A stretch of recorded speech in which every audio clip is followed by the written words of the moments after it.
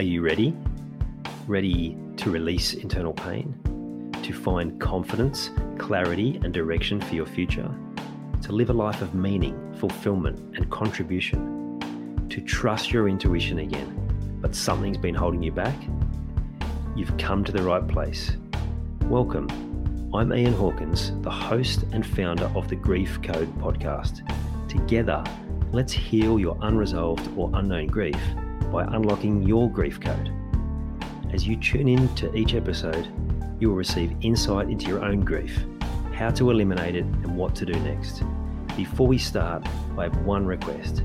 If any new insights or awareness land with you during this episode, please send me an email at info@ianhawkinscoaching.com and let me know what you found.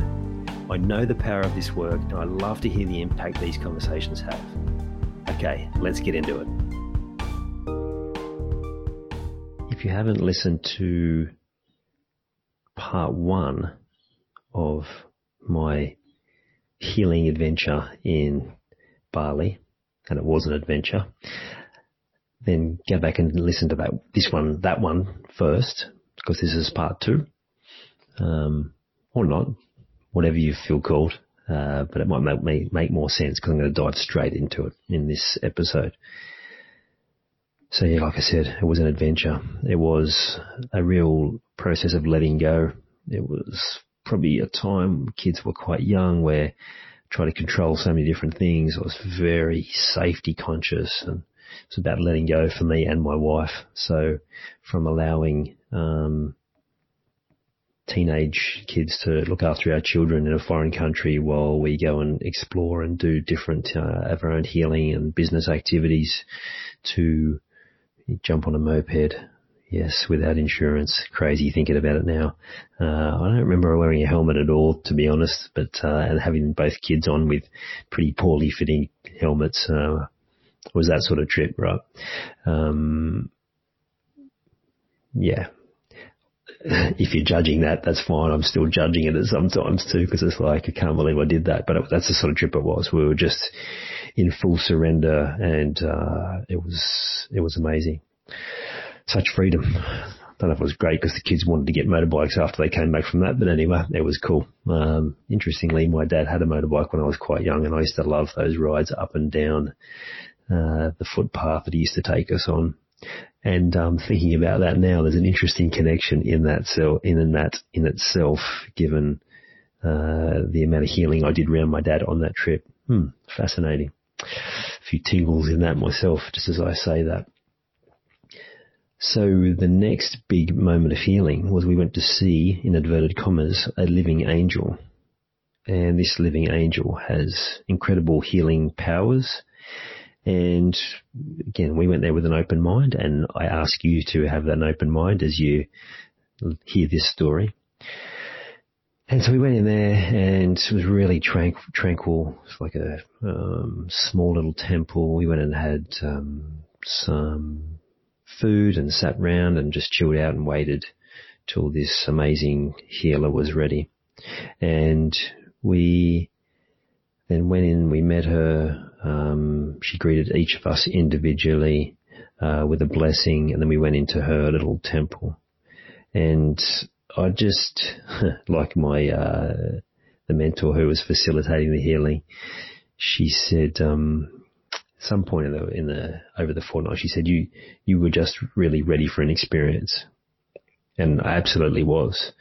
And I went into that place there ready for an experience, and I was open to it. And so there were different times where I had my eyes open. There were different times where I just went closed eyes and just trusted what I was getting. And she came to tingles now just thinking about it. She came to each one of us individually, and there were the different things going on, just depending on what each of us needed. She was obviously intuitively guided herself, divinely guided, and just went where people needed it. And so my wife was given a stone to put in her hand, and she remember her recalling afterwards how she had a moment where no conscious control of the moment, but her hand closed on this stone, and she said, I didn't make a conscious thought to close my hand on it. It was like it was doing it on its own. And so she was quite skeptical. And that was a real moment for her of like, what was that all about? And being open. For me, it got quite larger than that. So I was straight into a vision where I started having moments where I was connecting with my dad, and she directed me over to these 2 bamboo poles and got me to hold them. And the moment I held these 2 bamboo poles, they were actually bamboo plants, I just got transported to this scene, and I was risen up into the clouds and connect with my dad. And he says to me, I'm fine. I'm all good. You don't have to worry. Like, I am in a better place. And I just felt deeply within myself that was truth. And then from that moment of me accepting that to then suddenly I'm sitting, it's like a Japanese landscape is the best way I could describe it, around a small pond or lake, this old shack, the kind of misty sort of surrounds and bonsai type trees. And I was sitting there on my dad's lap. My older brother and sister were there as well. So I was quite little, so obviously transported back to a time when, in my head to when I was quite young, and just feeling incredible peace. So I'm just settling into this amazing scene and getting this feeling, and suddenly I started falling through this hole, and my dad says, it's time to go. And I'm like, no, I just got here, and I'm hanging onto his arm, refusing to let go. And he's like, you've got to let go. And then I had this moment. I'm getting tingles and really quite emotional telling this story. He said, no, you've got to let go. And so I let go. Eventually, hung on for a while, just being distraught, right? I would have probably been physically crying at the time through this. And I let go, and I started falling. And almost instantly that I let go and started falling, I had like a small platform come up from below me, catch me, and lift me up to a much, much, much higher place. If you think about that for a second, how often we hold on to things that are keeping us down, even if at times they feel good. And so the moment I let go and realised my dad's in a good place, and I could move on from that memory of that young age, from when I was quite young, sort of been before my next brother down was born. So I would have been under 3, still stuck in that memory of that time where I guess I was the centre of attention, right? Was lifted up to a much better place, and the vision continued. Now it gets a bit hazy from here, because at one point I was literally dry reaching, like heaving, as I just let go of so much grief. And again, the order of all of this I can't be exactly sure of, because it was a lot happening. And these, like, when I meditate, I don't get really clear, strong visions, but the visions through this process were as clear as I've seen anything. I have had people ask me whether I had taken hallucinogens. Well, not intentionally. We did eat beforehand. We did have coconut water there. If something was laced with it without my knowledge, so be it, because the experience that I had, I don't believe that it was. I don't believe that it's important. I saw what I saw. I experienced what I experienced, and the healing was deep. And then there was moments of birds come into my awareness, just screeching so loudly. And afterwards I said, you guys were hearing those birds, right? It was like a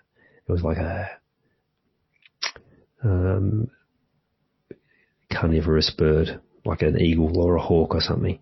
And the chickens that were actually at this temple in the cage were going crazy with fear, right, because of this eagle. Now, this is what I was experiencing, but when I finished and we were just talking about our experiences, I said, was there a bird next to me, like felt it was right next to my head, and you heard the chickens going crazy, right? And they were all like, the chickens weren't doing anything. Like, they were just being calmly, quietly being chickens. But it was so real to me, so real. So it's interesting now as I think about my current logo, well, as my logo as I record this, I'm thinking about a new one at the moment. I asked in meditation what would the logo look like, and the clear vision I got was of exactly that, a bird. Now, I don't know the meaning of all of this, but my name, Hawkins, right? Keeper of birds, keeper of hawks. So there's a beautiful tie in there, and maybe in that space, the message I needed to hear was of this bird. Again, I can't remember all of this, but I can still, as clear as anything, this bird right next to my head. The sound was so loud.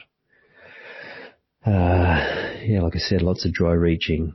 And then at one point, the living angel, she handed me a staff. And the moment I had this staff in my hands, I saw the vision of me standing on a mountain, like a ancient sage, white cloak, long hair, looking out, and there were just people as far as the eye could see. And I can just remember being completely overwhelmed. Like I shuddered and almost fell over the moment she put this staff into my hand. The staff was real. It was a physical thing that I had in my hand and I was holding it. And then I had this urge to turn to the side, and I turned to the side, and not only was there people in front of me, but there was like people as far as the eye could see the other direction as well. And then to the back, same thing, and then round to the other side. So I'm standing on a mountain with people in all directions. Thousands and thousands and thousands of people, and just being completely overwhelmed with the amount of people there. I was there that were all looking at me. It was a confirmation for me at the time that I was meant for much bigger things. Now, at this point, this is the very birth of my business in my head. There was nothing really tangible about my business except it being an idea and me wanting to create something. And here I was in this vision standing in front of endless people.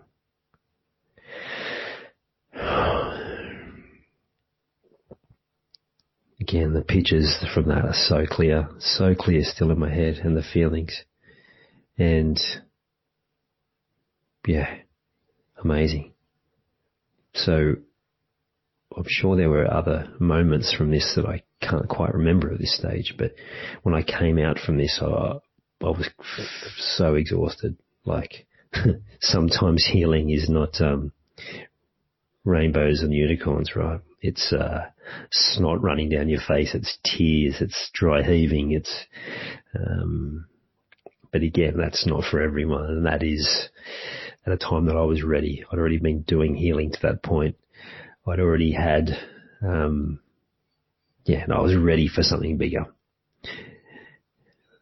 Mostly healing is like what I described from the fountains in the last episode. It's shaking, it's euphoric, it's tears, it's releasing.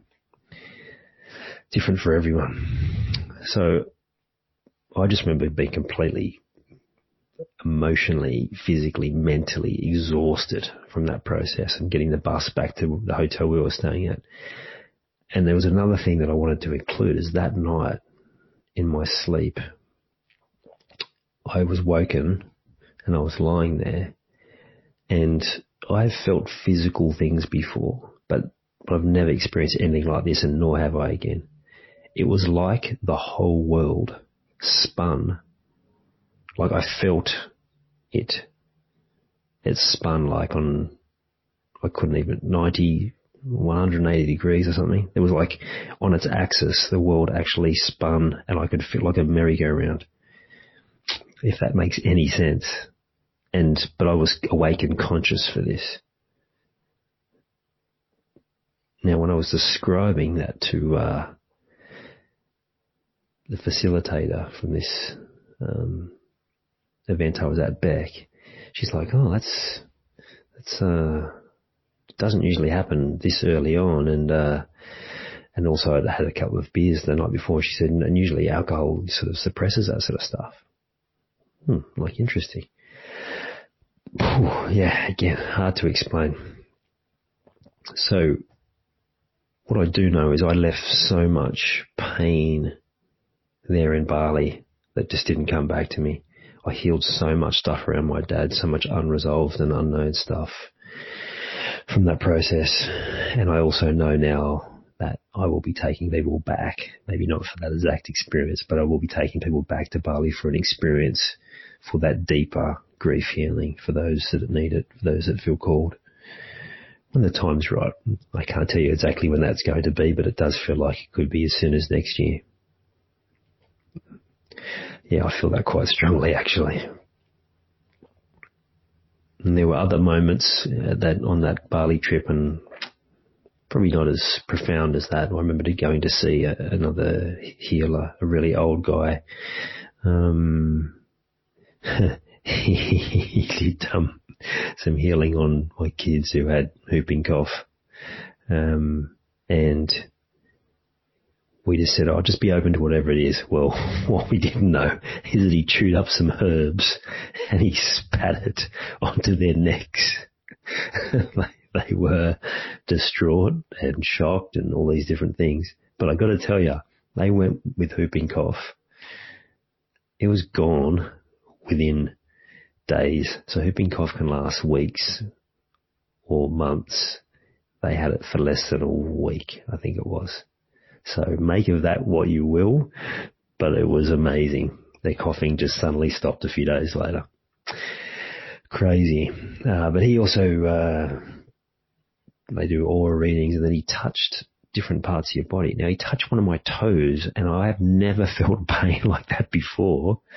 And he said, you worry too much. You think too much about this. You have all these different things.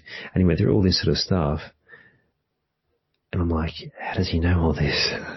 How did he know all this? But anyway, he helped me clear worrying about different stuff and helped me release whatever that was. But he was right. Amazing. So like I said there in the title of these two episodes, this is the birth of the grief code. This was the birth of me releasing so much of my unresolved and unknown. Not the end of it, mind you. I've still got many stories to go. There are more elements that I let go, but this was really profound and deep, and it was the moment where it all sort of started to happen. Oh, yeah, exhausting thinking about it, but it was such an amazing time in my life. Around that time that meditation started becoming a big part of my life, and a lot unfolded for me in the coming weeks, months, years after this, and started to accelerate.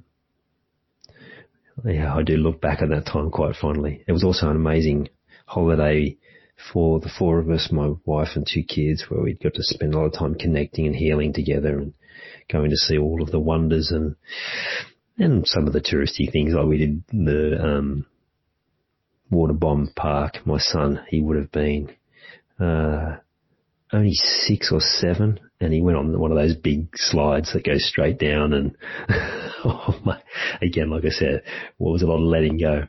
But it was legal. He was above whatever the height was, which mustn't have been very high. And he went down first, and I thought, if I get down there, he's going to be freaking out. He was like, can we do that again? I'm like, you're a madman. So cool. But yeah, the magic of Bali. So I'll wrap it up there. I think they will fit that into 2 episodes. I don't think you need to share any more at Bali for the time being, but I will take you further on the journey And I look forward to sharing that on the next episode. I hope you enjoyed this episode of the Grief Code podcast. Thank you so much for listening. Please share it with a friend or family member that you know would benefit from hearing it too. If you are truly ready to heal your unresolved or unknown grief, let's chat. Email me at info@ianhawkinscoaching.com. You can also stay connected with me by joining the Grief Code community at ianhawkinscoaching.com/the Grief Code. And remember, so that I can help even more people to heal, please subscribe and leave a review on your favorite podcast platform.